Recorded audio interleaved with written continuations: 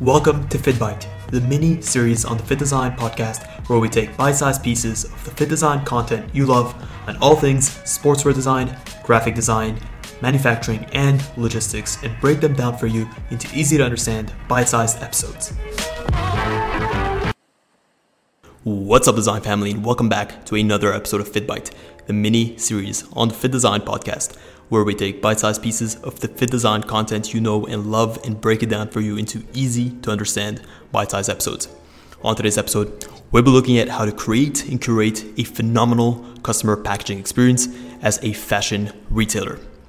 We'll look at 4 key points, and ultimately we'll look at how to select your right items for your key niche market.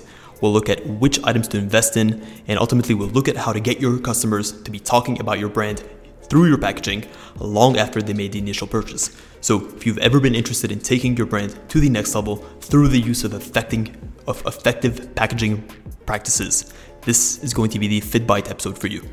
Number 1, as with any piece of advice that I've ever given on the channel, it starts with understanding your product niche and your product category. You need to know who your end customer is. I'll give you guys a very clear example. Let's just say you're a fine-end jewelry brand selling online, and you use the best manufacturing practices to make your actual product. But when your customers receive their items, they're packaged poorly. Well, there's going to be a disconnect here between your actual product that you're selling and the way that it's packaged. At the same time, if you're an extremely affordable brand and your idea is to push affordable pieces, but your packaging is extremely elevated and it's over the top, well, there's also another disconnect here that's working against you, and you're using your budget in the wrong way. So I always recommend brands know their target customer. You really need to get into the head of your customer. Who's going to be buying from you? Run yourself through the actual purchasing cycle of this person. Where are they purchasing from? Are they purchasing in an in-store experience, or are they purchasing online? At the same time, you really want to look at how your customers are going to perceive your brand. If you're a sportswear brand, the types of packaging items that you're going to want to include are going to be different than that of a luxury brand. You don't want to create a disconnect between your packaging experience and the actual brand perception. It may not make sense to have a sort of extremely elevated envelope with signature and cursive old style text with golden threading on a sportswear line, even though that may seem as being luxury and elevated. There's just going to create a disconnect there, and it's going to be the wrong allocation of resources. If you're a sportswear brand, focus on creating an aesthetic that matches that sporty look and feel that you're going for. Yes, you still want to retain quality, but at the same time, you do want to use your packaging as an extension of what your brand is and how you want your customers to perceive it. Number 2, it's incredibly important to put yourself in your customer's shoes. Understand the purchasing cycle of your customer from start to finish. I'll give you guys 2 very clear examples because both of these examples will illustrate the types of packaging items you want to include for your brand. Let's just say you're a brick and mortar store selling jewelry versus an online fashion brand retailer selling sportswear. The types of packaging or the types of customer packaging experiences are going to be vastly different. For the brick and mortar store, you're not going to be shipping out these high-end, ultra valuable jewelry pieces. So you're not going to have need for a polymatter, or that's not going to be your primary focus. Versus something like an online sportswear retailer, you're going to be shipping out the majority of your orders. You're not going to have in-store purchases because most likely you don't even have a physical location. So a polymatter and that experience of the e-commerce shipping is going to be so important. This is how you start to think about your packaging. You start to put yourself in the mindset of someone purchasing from your brand and looking at what life cycle they're going to go through from start to finish. And that's going to give you the opportunities to begin to create this packaging experience. If you're an online brand, definitely look at investing into great ways for your customers to receive their goods. They're going to be shipped, so make it easy for customers to have their goods protected. Also, if you need to include a shipping return label or a place to place a return label or a return shipping address, you'll want to include that in the packaging items. You'll also want to include a very well done order form.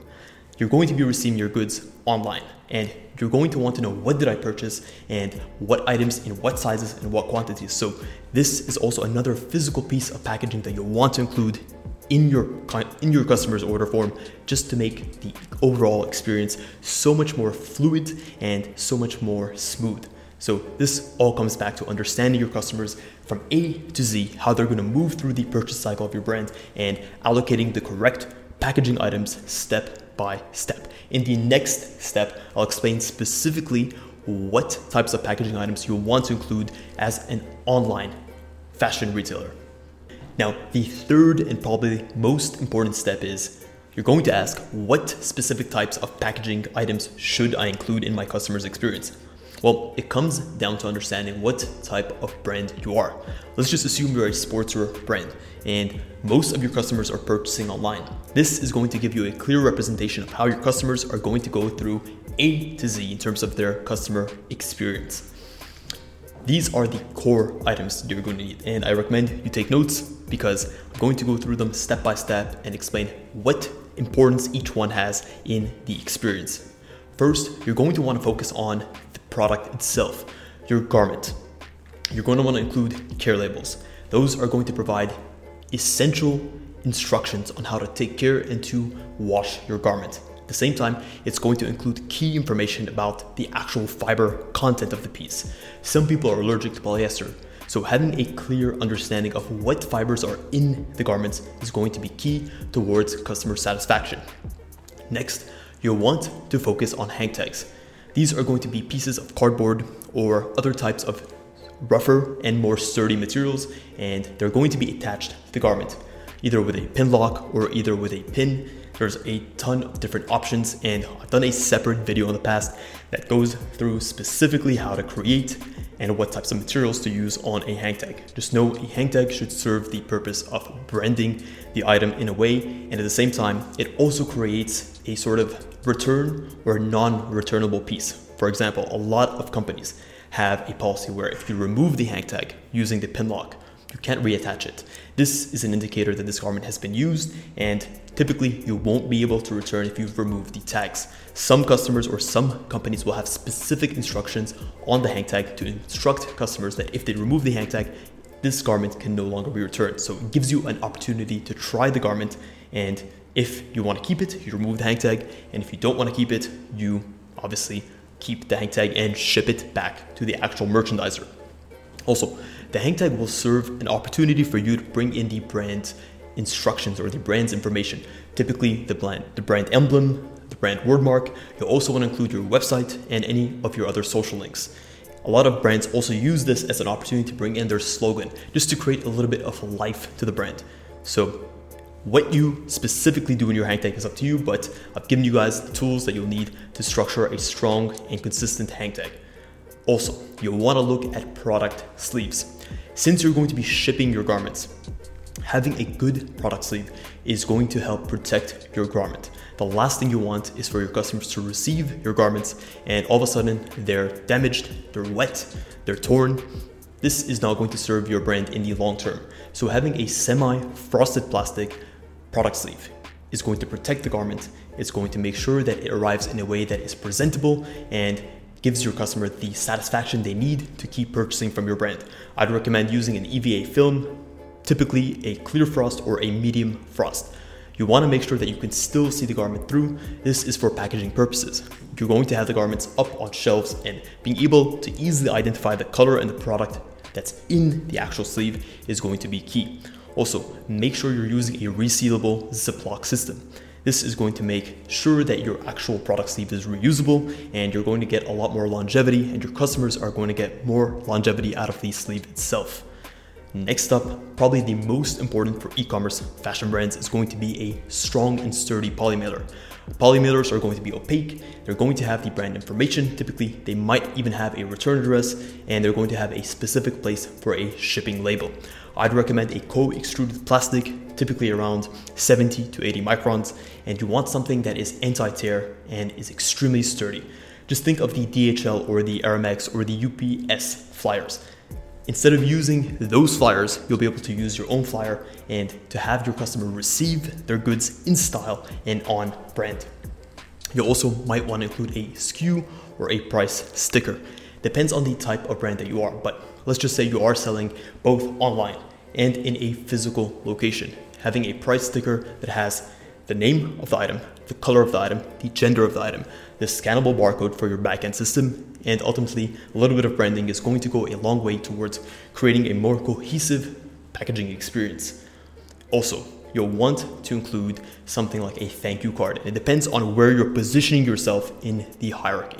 But a thank you card is a nice way of truly extending your sincere thanks to your customers, and you may want to include a discount code for future purchases, or you just might want to include a personalized touch if you're able to do that, just to give that extra bit of gratitude to your customers that's going to go a long way in the long run. Examples of things you don't want to include in your packaging items. Well, it's all contextual, but since you are a garment retailer, you don't want to be including any strong or sturdy boxes that are going to take up a lot of volume. This is an example of inefficient packaging and a poor allocation of actual financial resources. At the same time, you don't want to include a retail bag. It just doesn't make sense to have a retail bag when you're an online fashion brand retailer. So make sure that you're committed to creating a strong and curated packaging experience that makes sense for the type of business you're at. Number 4, and last but definitely not least, is give your customers something to remember you by. Use your packaging as an opportunity to give your customers a little bit of a snippet or a little bit of a memento or something like a souvenir that they can use time and time again. That way the memory of your brand is fresh in their mind long after they made that purchase.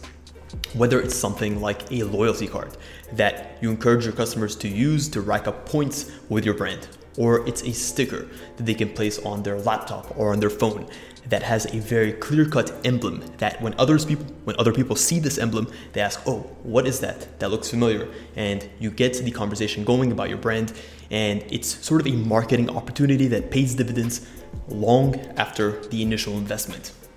You also want to encourage your customers to talk about your brand. You may include a souvenir that encourages customers to post about it on Instagram or on TikTok or whatever it may be. The more you can get people thinking about your brand long after that purchase, the better customer retention you're going to have, the better word of mouth you're going to have, and ultimately the better experience you're going to have with your customers in the long run. Take that into account. Creating a memorable experience is such an underrated play, and it honestly is sort of like a guerrilla marketing tactic that you can use to your advantage with minimal budget and minimal long-term effort. Well guys, that is it. That is a wrap on this episode.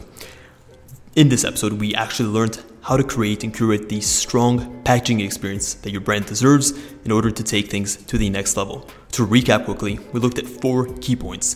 First was to understand your target customer. Focus on their likes and their dislikes and understand which product category you're wedged into. Are you a luxury retailer or are you more focused on offering an affordable product or service? This is going to dictate the types of packaging and how you structure your packaging. 2 is put yourself in your customer's shoes. Understand the purchasing process end to end. Those small pockets are going to give you opportunities and are going to give you clarity over what types of packaging pieces you'll want to include. 3, use your financial resources wisely. Invest in key elements first and then build on that. 4, give your customers something to remember your brand by through a strong and memorable packaging experience. This is going to pay dividends long after your initial investment. Guys, if you enjoyed this episode, please consider leaving us a review below. Also, let's just say you're looking to start your own fashion brand or you're looking to scale to the next level. You have some questions? Well, check the link in the description and we can hop on a one-on-one consultation call, and I'm more than happy to answer any and all questions you can have. I guarantee you're definitely going to find that conversation extremely useful. Guys, thank you so much for tuning in to this episode of FittBite. Until next week's episode, stay awesome.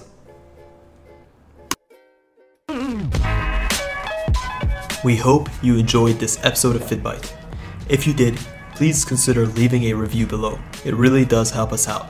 Let us know what episodes you want to see next, and until next time, stay awesome.